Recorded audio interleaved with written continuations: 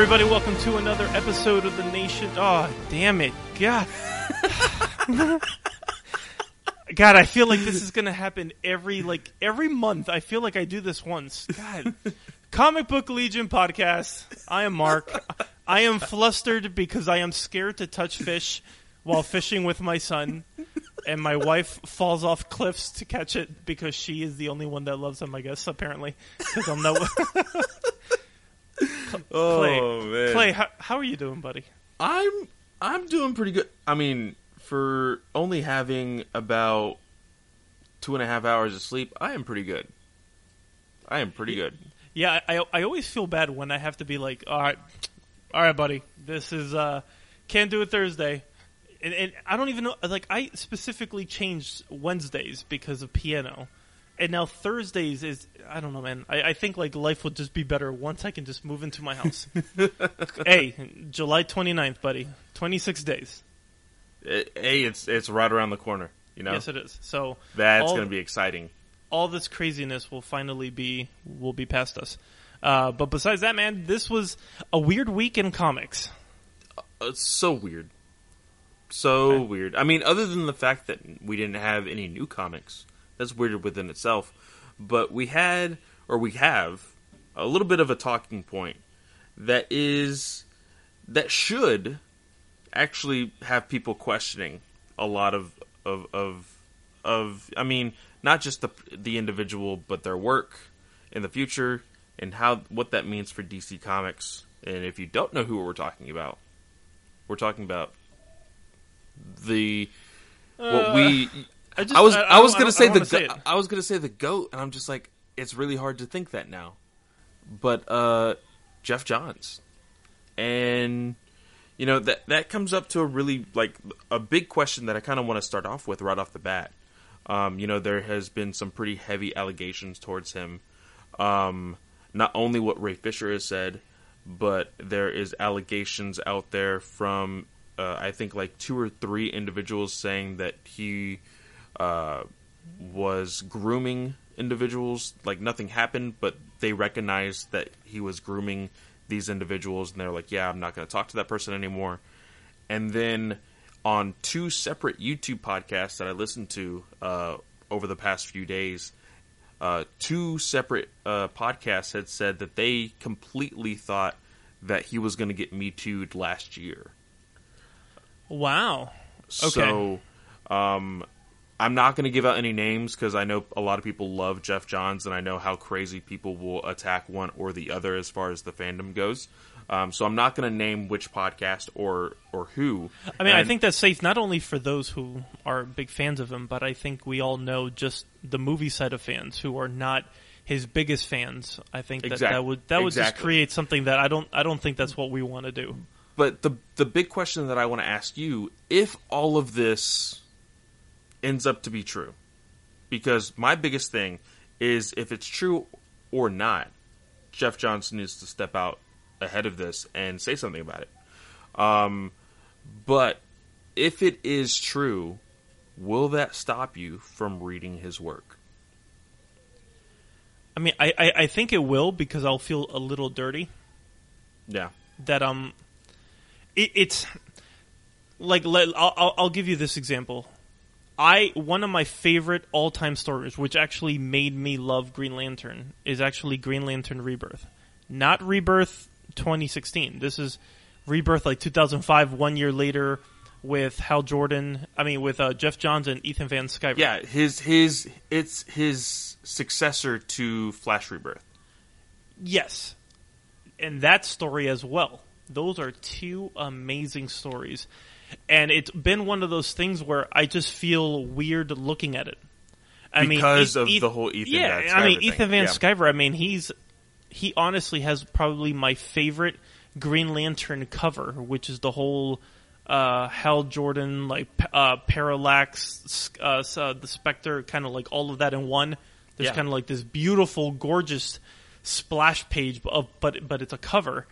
And it's like, I don't know why. And I gotta be honest, I don't know everything that Ethan Van Sciver has said currently, because I've muted the whole Comicsgate thing, because that was just nuts. and I just didn't want insane back in the anything. day. Yeah. And I just don't want anything to do. So I don't know everything that's going on, and I mean, I'm sure that if I wanted to, I can actually just research it and look it up. So I don't know, and it's a bummer because Batman Earth 1, not so much. But Three Jokers is the one that is, because not only do I want to know that story, not only is it because I want to read everything that Jeff Johns does, plus I'm a huge fan of Jason Fabok. Yeah. So it's I don't know, man. I honestly don't know. It's so weird to think about because right now in my Fanboy Comics podcast, I've made a schedule for myself, so I'm not reading the exact same book every single week. And a lot of them right now actually are going to be Jeff Johns titles. Justice League New 52. I'm going to be reading Green Lantern Rebirth. I'm going to be reading freaking Flash Rebirth. And I'm also going to be reading Teen Titans.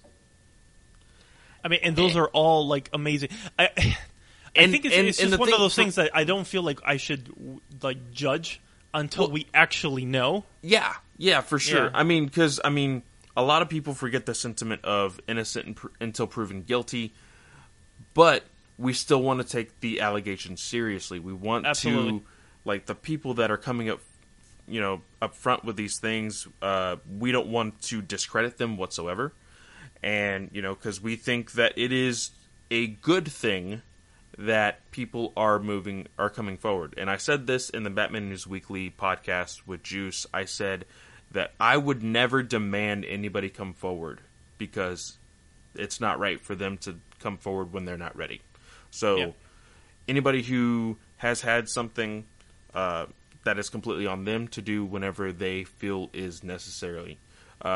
Because I think it would be just even more dirty and disgusting to force people to do that just so he could leave Hollywood, But I hear. I mean, you're pretty consistent with that because I mean, one of the biggest things that you hated about the Superman reveal was that Lois actually, without telling Clark, told Jimmy. Yeah. So like, I understand like your sentiment. That's totally my sentiment here. Yeah.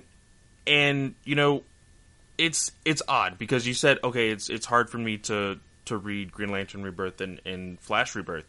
The way I chop it up now is I've read a lot of good stories with a lot of crappy art. And I just chop Ethan Van Sciver as a disgusting artist now. Like his art's not good to me in that sense. And so I'm able to read Jeff Johns' stories.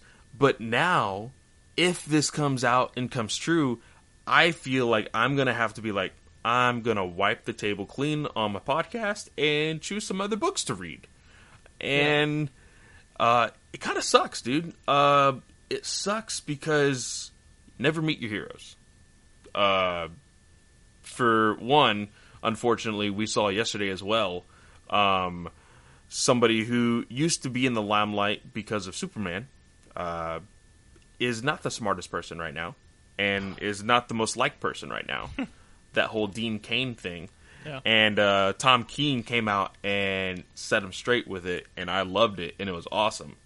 But to get back with this whole Jeff Johns thing, a lot of people, I've heard a lot of people say that he is a great writer that just made a lot of mistakes going to Hollywood.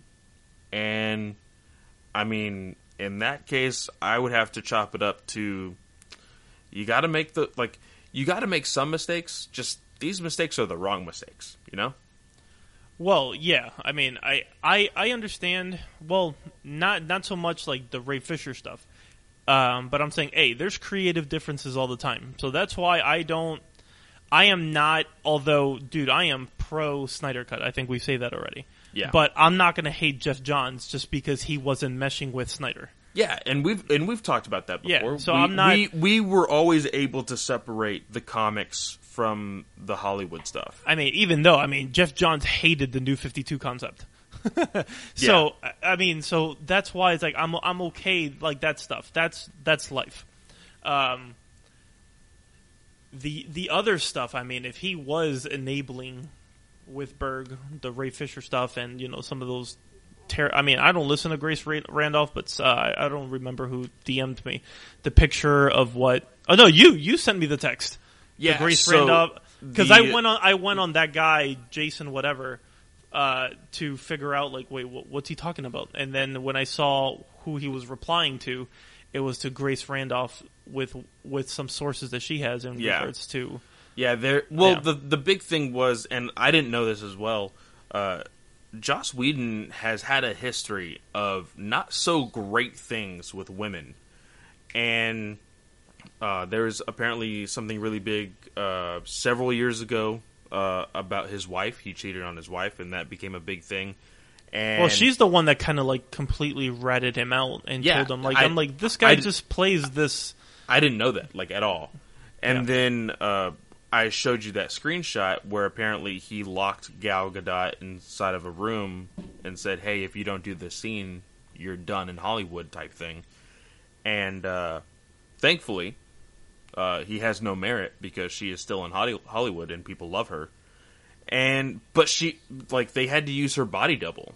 And her body double commented on that thread where Ray said, I would like to forcefully retract every word in this statement video. She said, LOL, same. And apparently, she was the one who had to step in for Gal in that scene where Urza falls on her chest. And it's weird, it's awkward. It's apparently a fetish that Joss has in his movies because it happened in Age of Ultron as well. Yeah. And it's just like, I mean, that kind of humor is kind of done with. We don't really need it anymore, kind of thing, I don't think we ever needed it, but it was something. It's very old school. I feel like old school Hollywood. Yes, it is. And so a lot of people are like, yes, get Joss Whedon out of Hollywood, but really reflect on Johns and Berg to really see what happened there. Because everybody's like, oh, well, enabled. What does enabled mean? Yeah. And I mean, Berg didn't help himself with that idiotic statement. That statement was like the whole booyah thing. Yeah, he was mad because we wanted him to say booyah, which is like a really popular saying. What, in Teen Titans Go?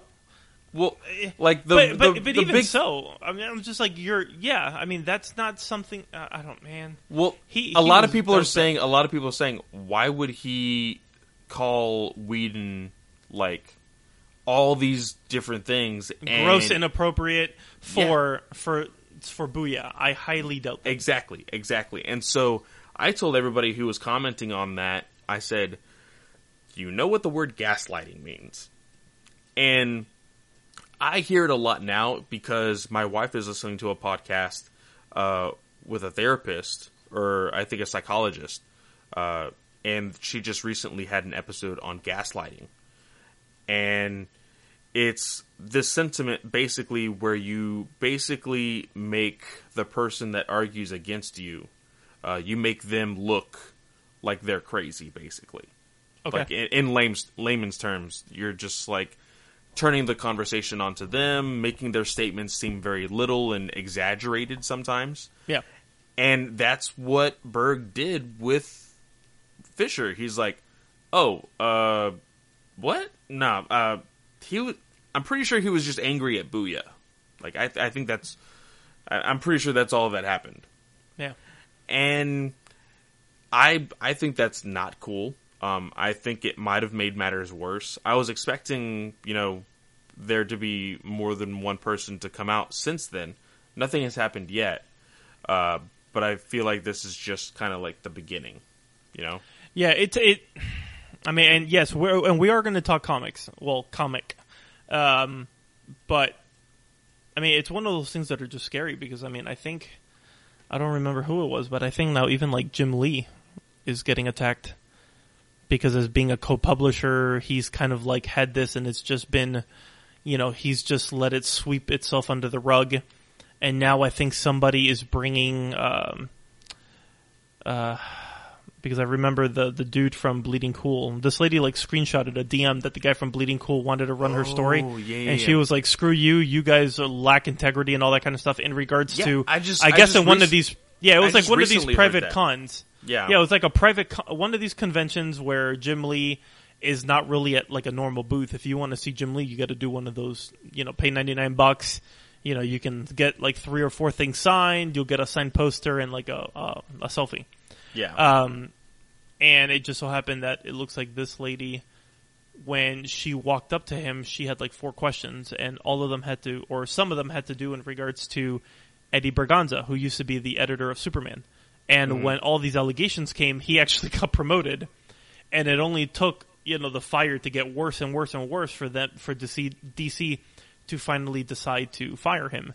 Well, it looks like this lady had questions, and when she handed the paper to Jim, it was one of those things where just 2 guards forcefully removed her from there, but she never got to keep the paper. Jim had the paper. No one knows what happens. So, I mean, it just kind of seems where, I don't know, man, it's just everywhere. I mean, luckily, Scott Lobdell seems to be, he's done with DC. Issue 50 of Red Hood and the Outlaws is done, but it's just, I don't know. There's just a lot of these things are like cracking down. Well, did you see that people are also like attacking him? But they've always attacked him because those stories have been no. Been out for a while. He has allegations of misconduct. Oh yeah, I know. With females at cons everywhere. I didn't know that until his announcement, and I was like, "Oh snap!" Because people were retweeting it like right then and there. That's why I stopped reading Red Hood. Wow. And Red Hood was one of my favorite Rebirth stories. Yeah. I was like, God, friggin'. Like, I know it's hypocritical because I read Flash Forward, but that's just the comic book selfish part of me, and that's on me. Yeah. But yeah, I stopped reading Red Hood for that reason. But now that I know that Flash Forward was a waste of time, I wish I didn't read that one either. Yeah, I don't know, man. It just things like a lot of things are cracking down. I mean, all this stuff is happening a month before Fandom. Like, it's gonna... And a lot of people are, like, questioning, are they gonna sweep it under the rug, or are they gonna remove Johns' like, panel? And, Juice made a good point on Batman Is Weekly. He said... they are in complete control whenever it comes to the virtual cons. So they can disable comments. They can disable, like, all sorts of things. So that way Johns can be protected 100%. But would that be the best? Like, because if you were to have a virtual panel, where people can comment and be like, hey, and ask random questions and say things. Well, I think that's why they're having people submit questions. Yeah. I wonder how many people are submitting questions about Jeff Johns, though. Oh, no, I'm sure there's going to be a bunch. I mean, especially with just with the Snyder cut. I mean, there's going to be stuff going on there. So it's crazy times right now. I mean, DC's all over the place. And it's too bad that it's just happening to, this dude formed my fandom. I am literally a DC Comics fan because of Jeff Johns. Yeah, he was really big in 52, right? The first book. Well, yeah. But it's just that my first love in comics is Marvel. Yeah. So I thought Marvel was much more enjoyable than just maybe because 52 and Civil War. I think I was just getting into a better event. Yeah, probably. I think that's what it was. But when I started doing I'm liking comics, let me start doing back issues, and then I just started from the 1 year later. Well, actually, from Infinite Crisis forward. Yeah. All the stuff that I'm reading, the big stories, Jeff Johns, Infinite Crisis, Jeff Johns, 52, Jeff Johns, Green Lantern, and I'm like, oh my God, this guy is like amazing. And then, you just start reading other stuff that he's done, and I'm like, oh my gosh, like it's so... I don't know what to think if that's the case. You know what I mean? Yeah. It's kind of like, I don't know. I honestly I don't know how to process this. and I don't want to say something without actually thinking about it, because in these times, I mean, it's just very sensitive times, and you need to be careful with what you say. For sure. But, dude, Superman, Earth 1. Earth Uno. Volume 1. Volume 1. It was so good to open this book again. It was, but I think, like, reading the book, I have, like, revelations in regards to this book. What has been, I mean, when did this book come out? 2010? 2000, I know we looked it up. It was like 2010 to 2012 or something like that. Yeah, I want to say it was 2010. So this has been 10 years since I've read. This is not like, a year and a half or 2 year difference between Green Lantern. Same. Yeah. Same, 10 years. So I remember this book being just epic. Like, in epic proportions. It felt very cinematic. That's how I remember reading the story.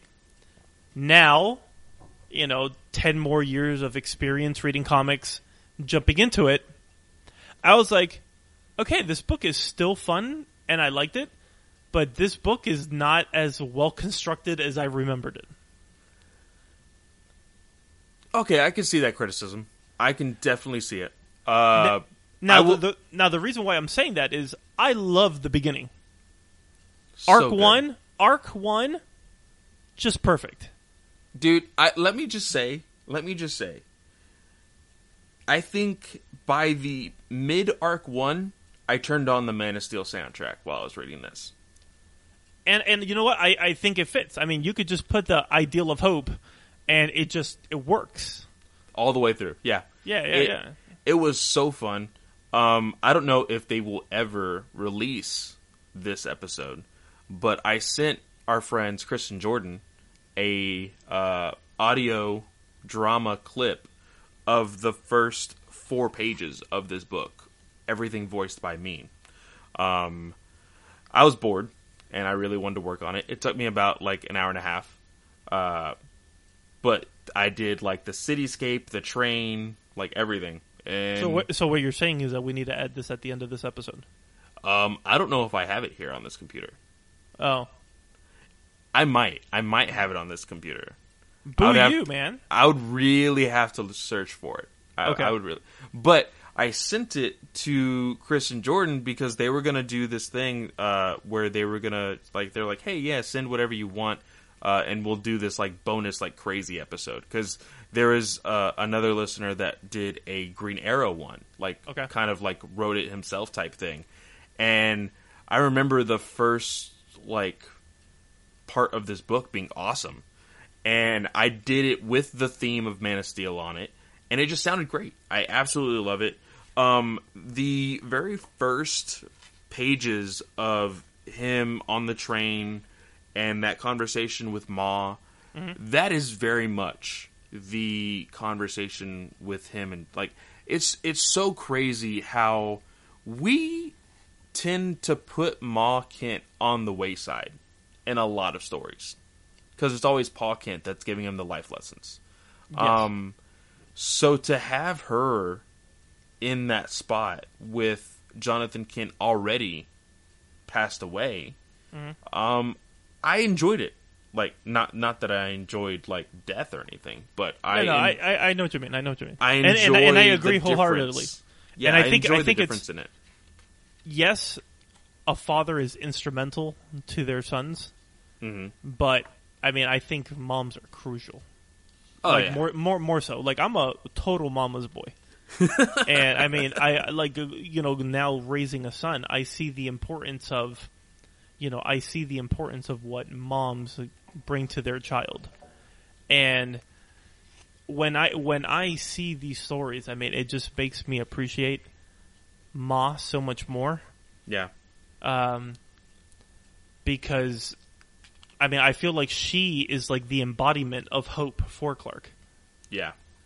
And all of that you see, because I loved, to me, I loved the journey. And I think one of the reasons why I love it is because it shows, like, there's a good enough, because of this 120 page or so format, you get to see the journey on why is it that he's hesitant to embrace this destiny. Because normally, I mean, we get these, but we get them in such small spurts, because in a random ongoing, you need to advance the story quickly. Yeah, I mean, people always talk about how, in Superman, he needs to have the suit on at least once every issue. Or in action, it needs to have a little bit more Clark than Superman.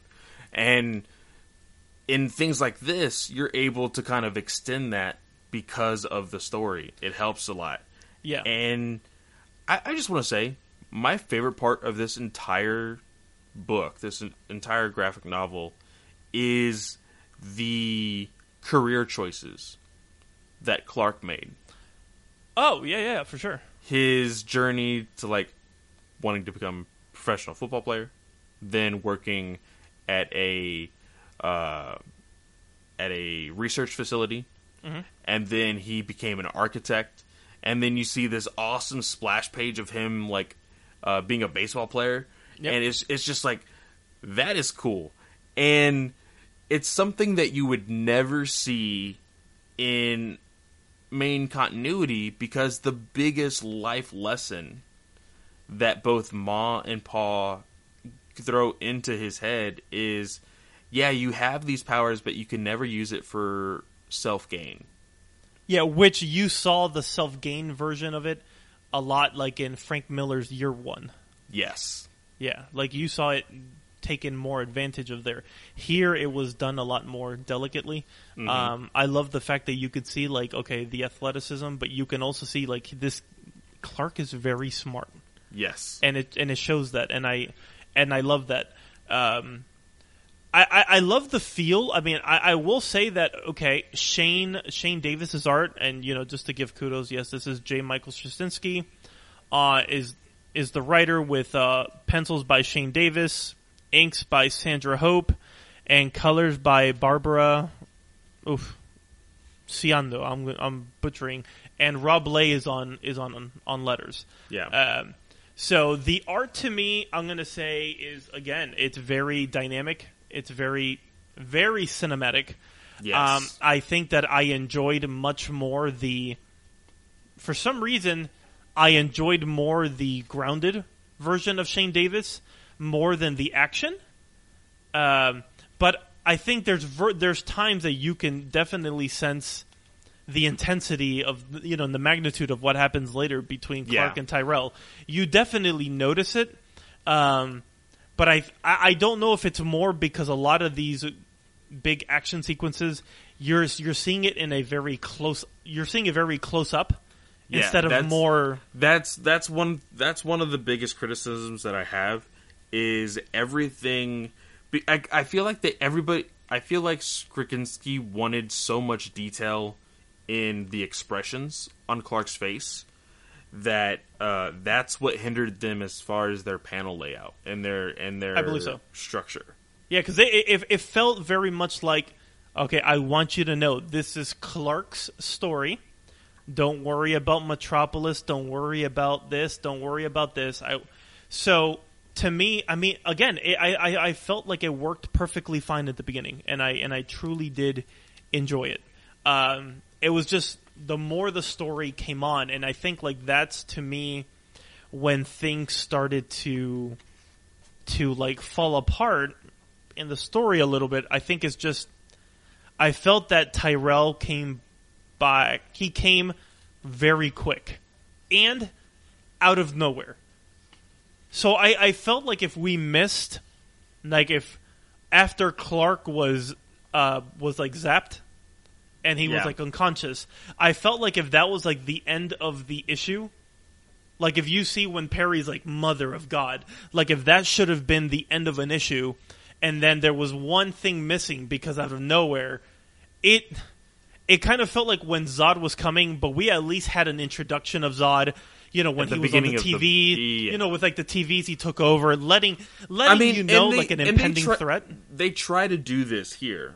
They do it like very, very simply, because they do end up showing him on the Robots TV screen, and I think, well, actually, he is broadcast all over the place because he says... Well, he is broadcasting, but it's like destruction has already happened.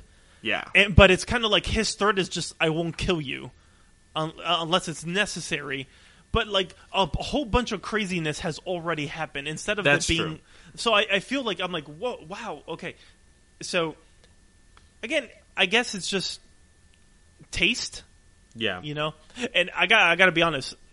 I have to see with Sandra Hope if she did... I don't know if you ever read like Matt Fraction's work on Iron Man, Invisible Iron Man, when he had like Salvador La Roca doing art. Yeah. Because a lot of these colors, when you're seeing like Tyrell's work, it has like those same colors where it looks kind of, I don't know, it's like a matted gloss, if that makes sense. Yeah. I mean, matted and gloss does not... I mean, I think I'm doing a horrible description. But I feel like those colors, it's very similar, where I feel like I'm looking at Davis, but with a La Roca feel. Mm-hmm. And I don't know, man. I gotta say, like, I appreciated it in the beginning in this volume that Lois, not Jimmy, Jim, and Perry were there. You got a taste of who they are, but they were treated as supporting characters, and I like that. They were just a supporting cast, and they kind of, they just played a role where they're in this world, but they did not take away from what the story is. Yeah, this is Clark's journey. Yeah, it's a Clark Superman story, and I mean, I loved it. I love the fact that like Jimmy or Jim is kind of the person to show that there's no fear.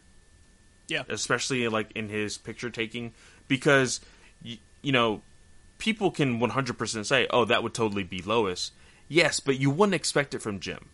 Yeah. From everything we have read in main continuity comics and everything else, Jimmy would be the person to be like, okay, I'm going to get the picture and then get the hell out of there. And to kind of prove, like, hey, no, like, we fight for the truth at our paper, and I'm going to stick here as long as I can to get the truth.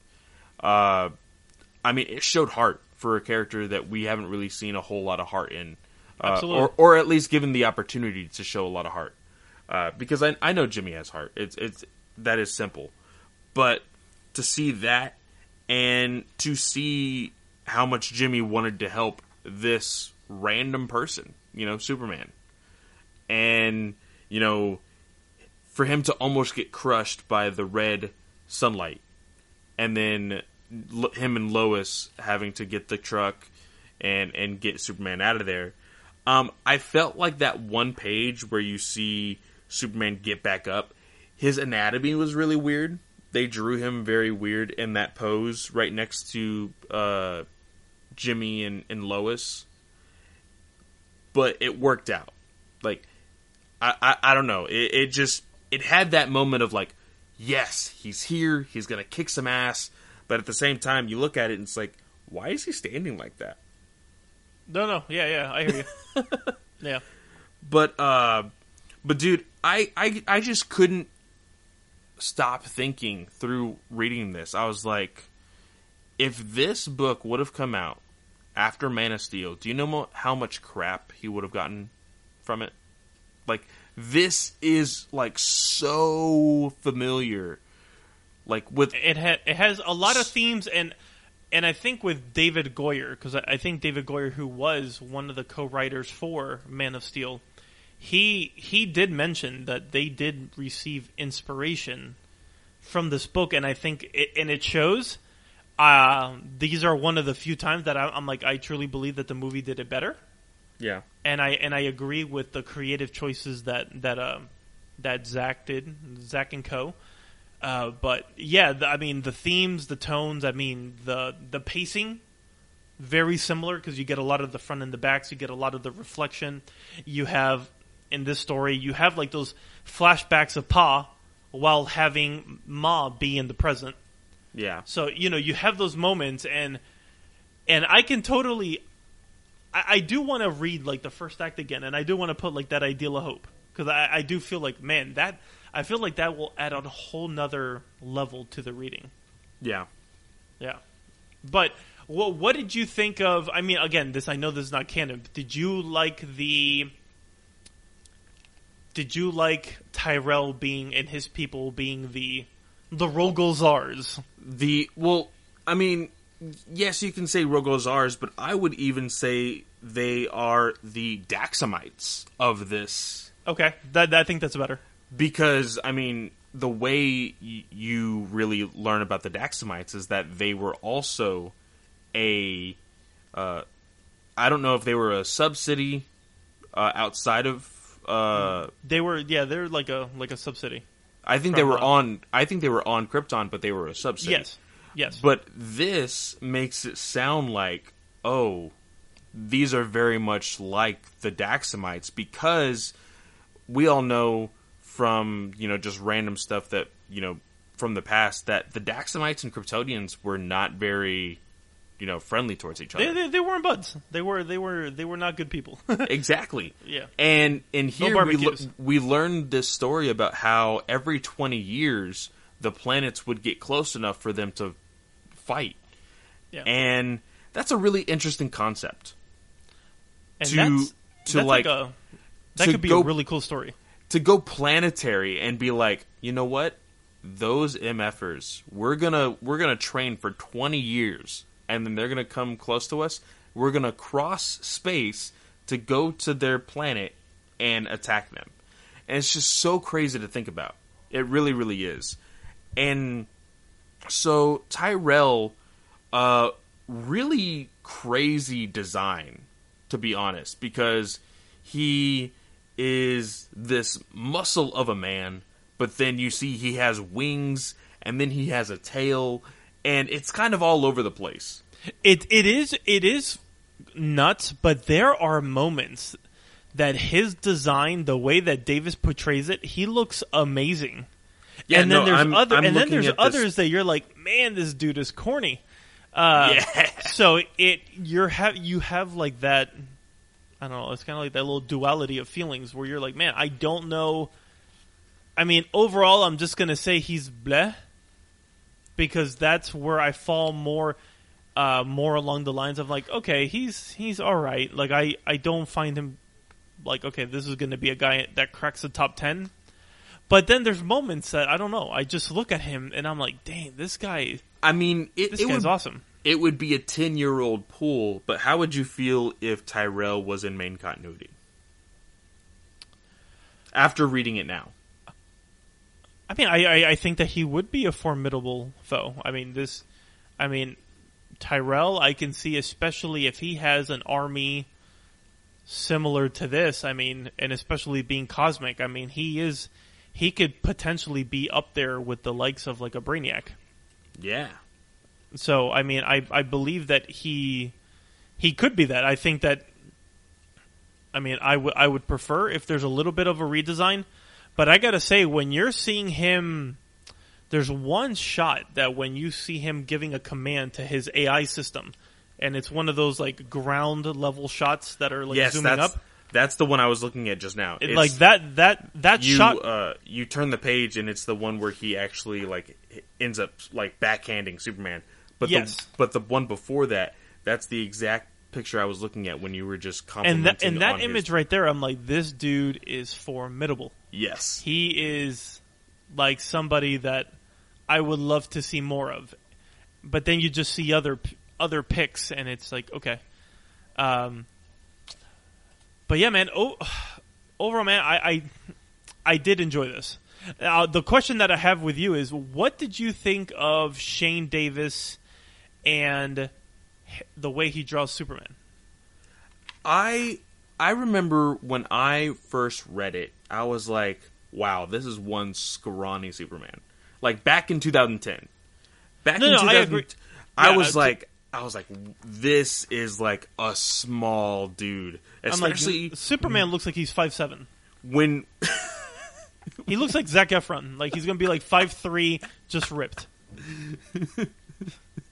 I'm just imagining freaking what's his name, Stallone, just wearing a Superman suit. Yeah, or like Cruz or something. But no. This first page, when you see Clark putting on the suit, talking about the flashback with his mom and his dad about what he should be named and everything else, and then you turn the page and you see the splash page, like you're like, that looks awesome. He's in his suit, but then your second thought is, why is he so scrawny? Like that is your second thought, and I just don't remember. Did Shane Davis do Volume 2, or is that when they went to Adrian Seif? I don't know. I know Seif did 3. I just don't remember if he did 2, because I don't know if this is just in a way of them trying to show Clark being young, and then we got a little bit more the older he got of the Kansas farm boy, and we got that bigger the bigger chest, and that kind of stuff. But in that picture, man, it's till this day it still bothers me. Where I will be honest, I prefer when I'm looking at Clark, I'm like, you know what? I like Clark's hair better in certain versions. Yeah. But I think his hair looks better than how they show most. But then there's others that I'm just like, oh man, like I don't like this design at all. During the action, it's hard to see. Like honestly, I will be honest. There's one moment, like right after you see the splash page, the second panel after, where he like slams to the ground. Yeah, I legitimately thought when I first saw that promo image, I thought he was wearing blue jeans. I was like, what? What is going on? But it just looks weird. But during a lot of the action scenes, you're just so focused on the action, and so you're like, okay, this looks good. Like there's a moment where Tyrell smashes Superman, and then Superman is able to flip and then like push himself off of a building, and that pose where he's like almost like Spider-Man, like on the wall. I was like, dude, that's cool, But I didn't even recognize any of like the detailed art in there. I was just like, I just saw the moment, and I'm like, okay, let's move forward. The one problem I have with the way Shane Davis drew Superman, there's a point where Tyrell cuts Superman's neck. Mm-hmm. Clark ages like 40 years in that instant. Like, there's so many wrinkles in his face. His dentures are about to fall out. Like, it just looks really bad. And it took me out of it a little bit, like, immediately when I saw it. I was like, ooh, that's rough. It's super rough. But, I like the design of the suit. I'm not sure if I like the design of Superman. Yeah, like his figure. But I have to be honest, I don't know I don't know exactly how much time or if this is a book that was rushed, because I do feel that once a lot of these action sequences started to die down and we were getting now to like that finale, it looks like the quality of the art completely crashed. I feel that Clark, not even so much, but if you're looking at the Clark from page 2 to the Clark of the battle's over and now Clark is walking through the aftermath of Metropolis, it is. I feel like I am looking at a completely different character. I'm not even talking about the horrible smile at the end of the book. Oh my god. Dude, look at the page where Clark puts on the glasses for the first time. No. That's what I'm talking about, the smile. That is me on my freshman year yearbook. Like, that is rough. It's one of the... So I don't... That's the thing. I don't know what was going on at the end of the book where I'm just like, oh my god, why is this... If you look at the pages of him like looking in the mirror, and then you look at the page where he actually has the glasses on, his nose actually deforms the entire way. It happens again even when you have like Jimmy with Clark interacting with Lois, and then Jimmy's kind of like talking and making a joke. I think he says like welcome to the psycho house, or hold on, where is it? Welcome to the asylum. and you see Clark saying thanks, and he has that smile again, and he just looks off. I don't know how to picture it. It just feels extremely weird. I just now noticed that when Perry is, kind of happy with where the paper's going at right now, and then you just start seeing like civilians talking about, I guess, Superman. Yeah. I'm kind of surprised that the number one looks exactly like Dan DiDio. Oh, well, the thing is, the reason why, if you read in the very beginning of the book, let me go back, MJS says, dedications. If you're he says... Oh, yeah, he did dedicate it to DiDio. I don't remember the reasoning. It is also to DC's Dan DiDio, who allowed this kid from New Jersey to finally realize the dream of a lifetime. Well, yeah, so he used them there, so I was like, oh, that was a cool little... But it's... it's weird when you're looking at... When I'm looking at the sketchbooks at the end of the book, I was like, wow, there are so many different better versions of Clark that you did not use. And I felt like, wow, you really missed the mark on that. And then, I mean, you see that beautiful sketch of kind of like, I guess you would say like one of the promo pics, the one that I teased on Twitter. Yeah. And I'm just like, wow, like that looks like the Superman. I mean, look at the chest. Like that's him. That's not who we got. No. So, I mean, I feel like that's Cavill, but we ended up getting like... No, see, the way I would see it, it's Cavill, but what we got is the random picture of Cavill that you always see every few years of him in the Christopher Reeve suit. That's what we got. Yeah, something like... yeah, but no, but... Okay, yes, but he lost his legs in an accident, and now he's at his knees.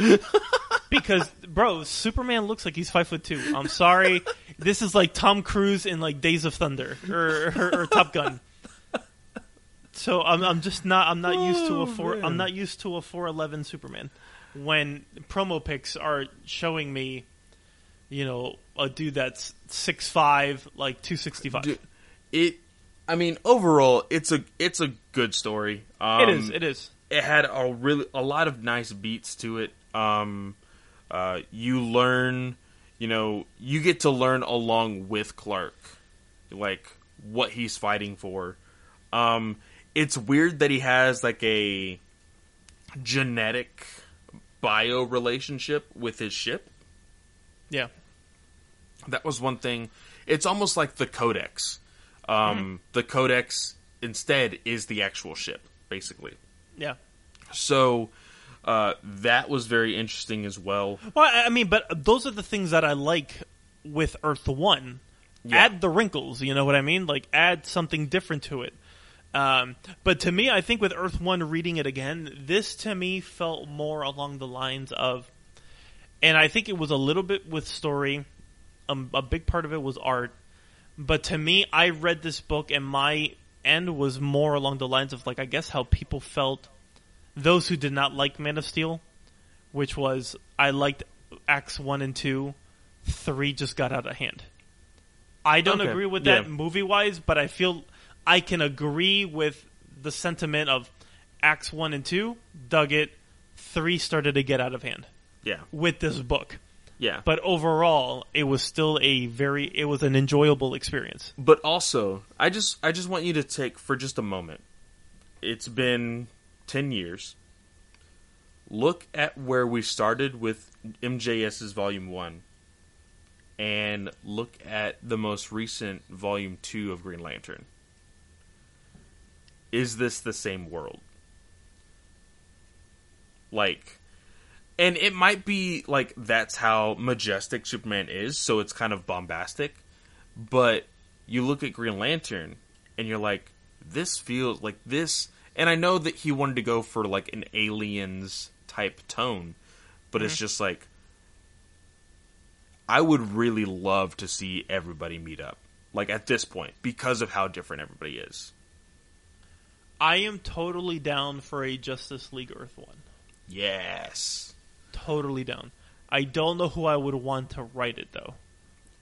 I honestly wouldn't be able to tell you. Like now, I don't know. I would really like to try out, because MJS recently did a comic for TKO, I think it's called. The publisher. he's got a new one that called just came out. like The Resistance or something like that. I would like to see where he's at writing wise there, and see if he would be willing to come back for Justice League.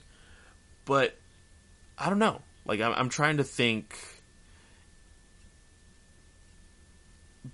Maybe, because he wouldn't have the restrictions of the main continuity. Maybe give Venditti a try. Maybe. I don't know. Yeah, like I would want to choose. I would want a writer that's not known for doing ongoings. Yeah, I think like, that would like give me like a Brad Metzler. Ooh, yeah, like something along the lines where, because there's something about the Earth-1 books that feel very, either very like movie ready or kind of like a novel. Yeah, like I feel like I'm reading a novel with pictures. How about, because he's shown that he can think out of the box, even though he made something quite controversy. What if Azzarello? I'm always down for Azzarello. I mean, I am one. I mean, just have Superman flying naked. Have the only the cape. I don't care. It's just.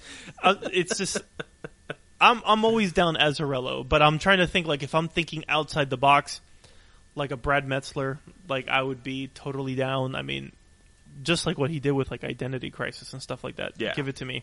Yeah. I mean, God, when's the last time he wrote for DC? Is that like? I think he did some. I don't know why I'm thinking this, but I don't know if he did something for the Action Comics 1000. I feel like I remember him doing something Action Comics 1000. Maybe. Or he's done something in like an annual, or he's done something recently, but it was just kind of like a little thing. You know what? I'm on board for that. Meltzer on Justice League Earth-1, I'm down for it. I'm totally down for it. Something like that. I mean, shoot, even a Brian Vaughn. Do that, but I feel like he might make it a little weird. More weird than what I would want. Yeah. Brian K. Vaughan, he's out there, but it could be good. I mean, ideally, like, if they were able to make something work, man, like, if I had to think of, like, a Marvel guy, like, I would love to see, like, a Jason Aaron touch it. But... You know, but if not, I think, like, my mind... You know, she's been a little bit of a miss. Or I would say, too. She's been a little bit of a miss recently. But she has had some great stories. Kelly Thompson, I would give her a chance with Justice League. Well, what has she done? Recently, she did... Is she Marvel? Yes. Okay, that might be why I don't... She did Captain Marvel. She did. Oh, is she the one that turned Captain Marvel like with the redesign with the short hair that everybody loved that run? Yeah, yeah. I remember a lot of people spoke really highly about him. But also, just because we've recently spoken really highly of her in DC, what about Kelly Sue DeConnick doing Justice League? I am pro KSD. Yeah, or even. Well, now she's Takara. Now she's taking over Wonder Woman, which I'm finally excited to get back to Wonder Woman. Oh my gosh! Did you see those pictures with Mikhail Janin? Yeah, it looks great. It looks gorgeous. Oh my god! It looks so really good. It looks so good. So I'm excited for a Wonder Woman comic for like the first time in years. Yeah. So I mean, it's really, Takara is somebody that I'm really. I mean, her ongoing. I mean, I'm about like 10 issues behind, but Monstrous is freaking amazing. Yeah. Yeah. So I mean, I have like the hardcover, like the Vol.1. Monstrous is hard to get into, though. I will admit, like, it was hard to kind of jump into. It's weird. It's weird. Yeah. I figured you with an anime manga. Well, the thing is, but this is like supernatural also. So it's I jumped in midway. I did not go back. To the beginning. So I was like, "What is going on?" No, these are. This is. I want to go back and read it from the beginning. There was rumors of her like doing some sort of TV or movie deal with Monstrous, so that would be interesting. Yeah, but that's a good book. But we are getting new books today, hopefully, like in the next that's right, it's 5 hours. So that'll be fun. And I believe, did you ever get the chance to read that Harley Quinn book? The red, black, or the white, black, white, and red? The issue number 1? No, like the digital firsts? Yeah. No. I will say that first chapter, I gotta be honest, like I've been... That first chapter is a direct sequel to Sajik's Harleen. Is it? It's only 19 pages, but it's a direct sequel. Nice. Yeah, no, I haven't... Dude, I think the last 5 days I have purchased about 20 carpets, and my wife has returned about 18 because then she brings them to the house and she doesn't like it. I guess that's how you do it, right? Instead of just buying one, don't like it, return the other one, and go through all 20. I think it's just like when you're at a house at the size that we're getting it, when we're only 3 people, and you know it's about like filling up space. We're trying to do it as economically, so we're doing a lot of like Amazon purchases, and then or doing stuff like through stores and having them delivered because we don't feel like entering stores. Yeah. And then, so it's kind of like getting them delivered and you notice, I'm like, oh, no, this is not the style I want. So it's just going shopping for your home. It's not very easy during a pandemic. Oh, no, not at all. Not at all. Recently, just yesterday, because I was off yesterday, my wife called me on her way to work, or on her way home, and she's like, hey, my order at Michael's is ready, so I'm going to pick you up and we're going to go get it. I was like, okay, I don't know why you can't just go pick it up, but I'll go with you. And the person came outside, and it was like one of those, you know, those extra large bags like those stores have to hold like just an enormous amount of crap. My wife had bought like 7 things of yarn, and like she's like, okay, I'm ready for my project. I'm like, what are you doing? Like, why do you need all this yarn? And she's like, oh, don't worry, the most expensive thing in this bag is only $10. And I was like, oh, but what's the total of everything? She's like, that's not something you need to worry about. And I was like, okay. Yeah, the cheapest, the most expensive thing is $10, but I only bought 47 objects. Michael's overwhelms me. Like my wife, she has a Cricut. I bought her a Cricut. She loves doing the Cricut. And my wife, Abby, wants a Cricut so bad. And I think, hopefully she can't hear me through that wall. I think I'm going to get her one. She doesn't listen to this podcast, so we're good. All right. I think I'm probably going to get her one pretty soon.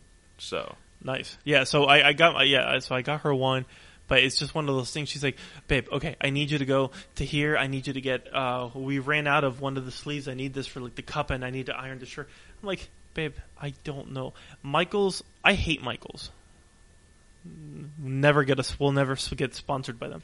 But I hate it. I go into that store, I smell potpourri. I just hate the place. Because I don't like arts and crafts. Like, I hate anything that has to do with crafty stuff, and that store just exudes. It promotes arts and crafts. Yeah. So I go there and I'm like, I loathe you, Michaels.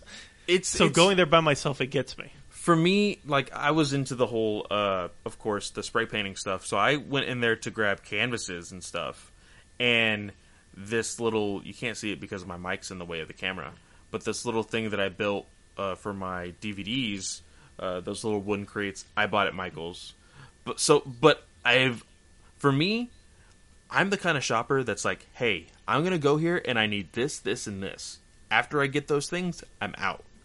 My wife is like, okay, we're going to go to the first aisle and we're going to look. Ugh. I don't need anything in the first aisle, but we're just going to look. And we're going to go all the way through the store and grab what I need. but then we're going to go all the way through the other half of the store because I want to look. I'm like, why? What is the purpose? Like, I understand window shopping. Like, I understand the concept. I don't understand the reasoning. You know? It's the worst, man. People don't get married. It's a trap. Oh yeah, I can't stand it, man. I have nothing nice to say about Michaels. Like, never have, never will. But yeah, I don't know where we got off on a Michaels tangent, but yes, overall, if you had to rate Superman Earth 1, I know we forgot about our ratings. I mean, we're all over the place. What would you give it? I would give this book still 7.8 or 8. Like, okay, after reading it, like, I think first time reading it, I would have been like, it's a 9 or 10, like, easily 10. But like you said, experience with, reading a lot of comics from when I first read it until now. Not only reading a lot of books, but I think also just going back to the book and giving yourself that pre-hype. Yeah. I love the story. Some of the art is great. The colors are beautiful. But I needed to be realistic with how they, like you said, the first arc was really fun. Second arc, great. Started to slow down a bit. But then the third act was kind of just like boom in your face. And I understand that sentiment because, like, hey, it's Superman. You need to have something crazy going on to, for his debut. And, here, it's just, like, I don't know. I still enjoyed it. I would never say this is a horrible book and don't read it whatsoever. I would encourage anybody to buy this book just because of how good it is. Yeah. But, yeah, I would go 7.8. Yeah, I was 7.5. So, well, with that, of course, you can find us anywhere on Twitter. For me personally, it's fanboy at Fanboy Clay, or at Fanboy Comics Podcast. Well, I almost forgot my own podcast. And of course, we share the Twitter account, the CB_Legion, the Comic Book Legion Twitter account. And of course, we are part of the Nerdy Legion Podcast Network. Go check them out. They have podcast for days. They have content that will last you hours. And I mean hours, especially now during the pandemic. I'm not sure if every state is reclosing, but here in Texas, we are closing again. I know California has already closed. Arizona has already closed. Are you guys closing up again, or are y'all still good? Well, North Carolina, they've made it mandatory again that if you're going out, you need to wear masks. Okay. Because before it was something, like strongly recommended, but it wasn't a mandatory thing because it got better. But since the cases have started to get bad again, I mean, South Carolina is still, like, where I am, it's still, like, good. Like, they live a completely different world over there because there's not many cases in that county. Yeah. But where I live now, yeah, it's one of those, like, if we go shopping in North Carolina, like, you have to wear a mask. You have no choice. Jeez. But, Mark, where can they find you? You can find me at Mark Reads Comics because I read comics and I tweet sometimes. Honestly, I live in the DMs. So, like, that's usually where I have most of all my conversations. But yeah, just so if you want to reach me, I mean, again, you can always tag me. Sometimes it gets lost in the shuffle because I'm either DMing with people or honestly, I'm just looking at sports stuff because I need sports into my life. I'm going nuts knowing that right now is usually like we're close to like All-Star break in baseball. I should at least have 80 baseball games in my system and I got 0. I'm going nuts. There's only so many classics I can watch, so yeah, I'm all over the place. Hey, you just have to make your new season in MLB 2020. Yeah, I gotta do. I follow a buddy on Twitter. His name's Rich, and he has MLB The Show, and he's literally he's a huge Philadelphia Phillies fan. he just puts the game on and he's just watching like the video game, and then he's been like tweeting like announcements of like, oh, these were the results. I was gonna ask, can you like put like an actual game together and then just like leave it alone? Because it's kind of like if you choose a team, just don't put your remote that you want to be that team. Yeah, just have it be computer versus computer. Because I remember what me and my brother used to do with NFL Madden was when we used to play that game. Is when we wanted to waste a lot of time and there was no football on, we would put like actual time, like real time of the quarters and everything on there and just watch it. And we would cheer and like do all sorts of stuff. So that would be kind of fun to do with MLB. Yeah, I already feel weird like going on YouTube. But I know these are just the days that we're in where you're just like on YouTube watching somebody play a video game because you might need help with like a gameplay or something like in a story. So it's like it's one of those things that I guess it like puts you in reality. Like when your wife is like, "Hey babe, what are you doing?" And I'm like, "Oh, I'm watching a video game." Wait, are you playing a video game? No, I'm watching someone play a video game. So I like it's like I guess like when you like break it down and you look at it, I'm like, wow. Like, that's really weird. It's definitely something that I had to explain to my wife whenever I used to do it a whole lot. But it's the times, you know? That's why there's a thing called esports, and they make millions of dollars off of it. Absolutely, yeah. So it's, it's like I see it now, and I can see like why my kid loves like looking at some of the things that he looks at. I'm like, all right, yeah, like I get it, but I guess it's when for me. Maybe, I don't know. Again, I was born 1985. I'm freaking old. So, so I don't know. It's just when I'm doing it, I feel normal, but it's like, I guess when I'm getting reminded, like, wait, so you're not even playing it. You're watching someone play something that you could be playing.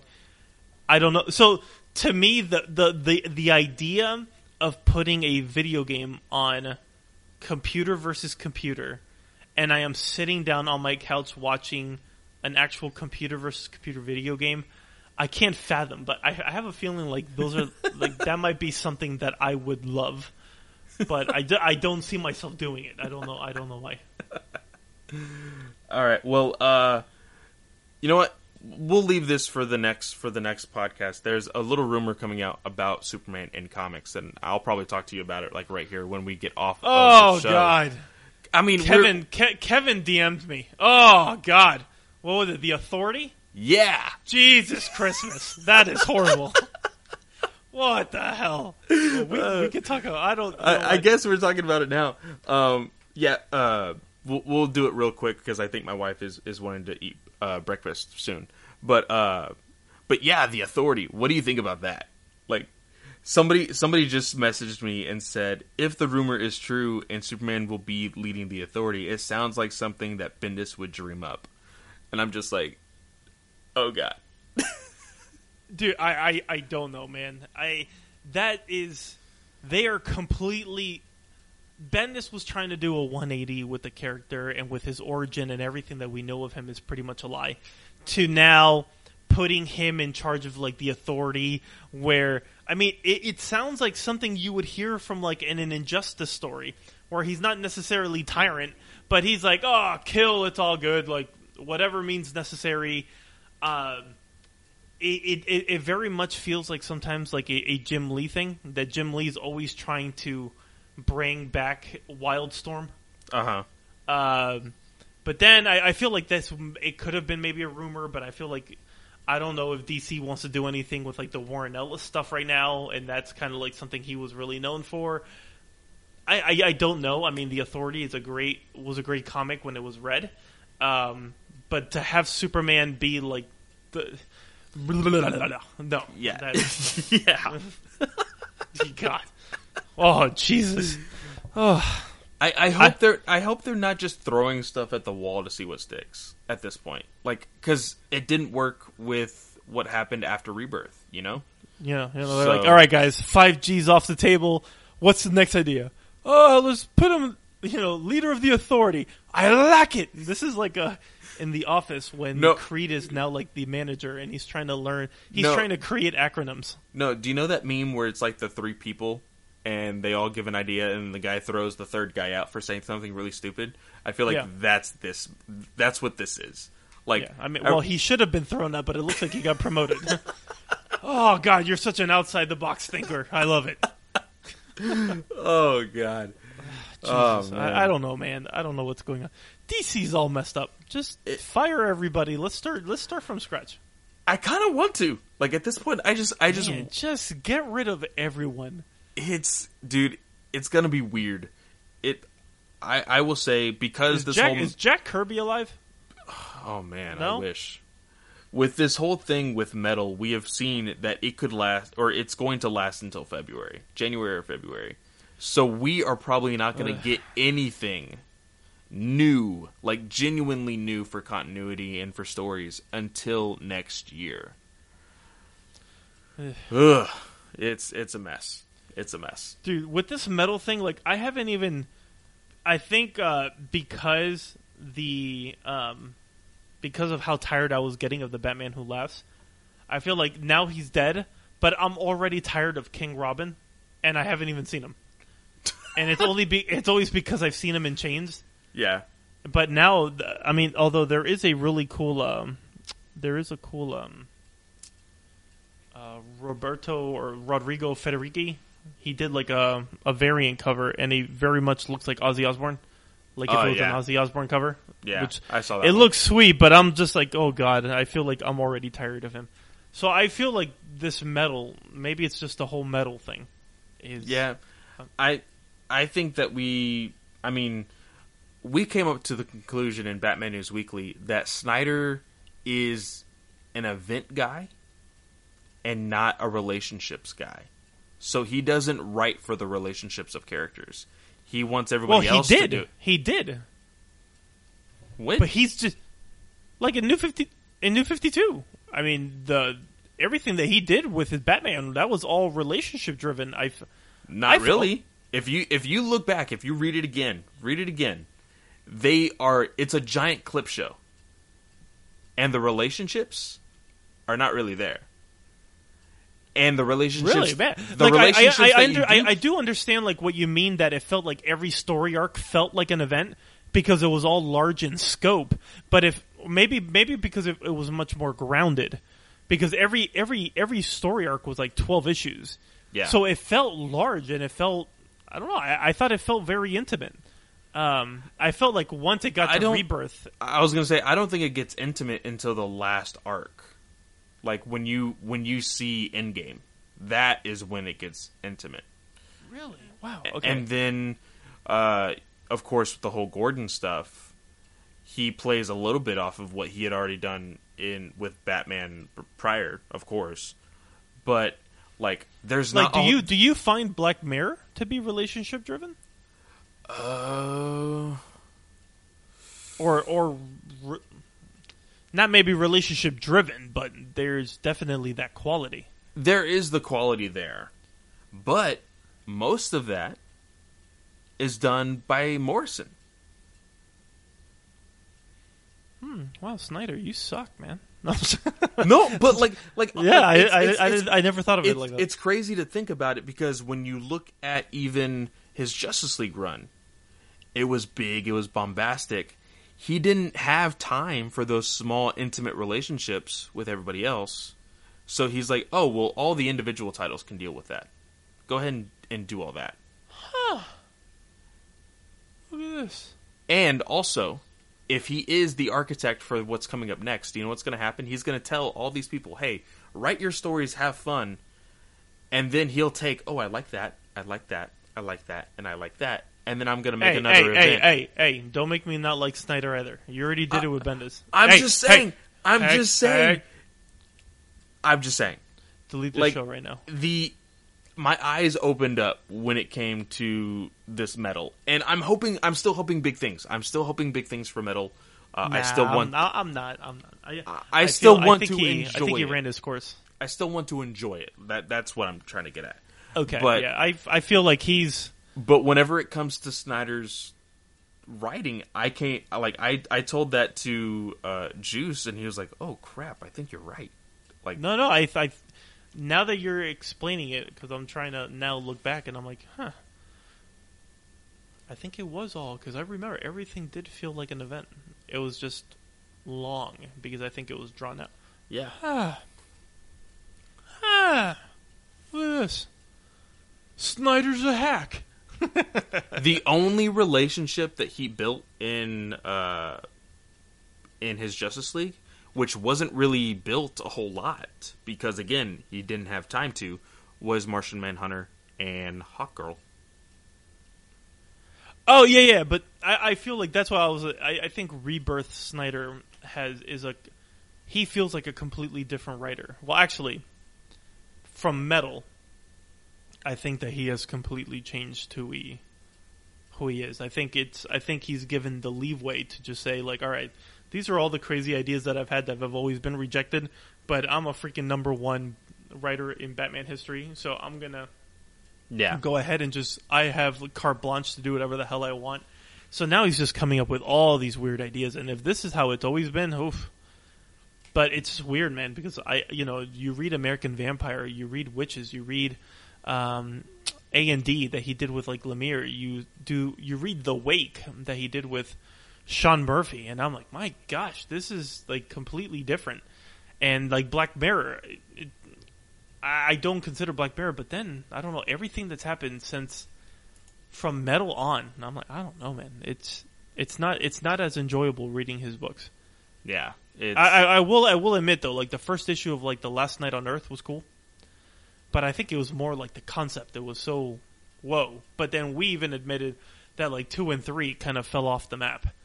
So I don't know. I don't. Yeah, it's something. I propose fire everyone, and then let's just pick our spots with the good ones. Yeah, I always said that, like, you always hear about these like workshops with new writers and stuff. I want there to be a whole, like, I want there to be some sort of event, or like, because they have the DC showcases that are like, hey, these are our new writers. But I want there to be like, hey, you need to write a 3-issue miniseries on these characters, and see which one comes out of it, like the big guy on top, or the big person on top. I think that with that kind of mentality and really putting people out there, that's the only way we're going to enjoy their work. So I would like to see a lot more writers in both Marvel and DC, but definitely in DC for sure. But my wife is now hounding me, so I think we're gonna have to get off pretty soon. No, we can get off now. My wife is saying, how much longer? I'm going to go clean the car. So we should just record for another hour so I don't have to help. Oh, man. It's hot outside, man. Well, I shouldn't say anything to you. You're in Texas. I am in Satan's butthole. Like, don't even. Like. Okay, well, if you're in his butthole, I'm in the navel. I'm in his belly button. So, all right. It is hot down here. All right, but with that, guys, thank you again. We will have brand new books next week, and we will see you next week. All right, guys. See you.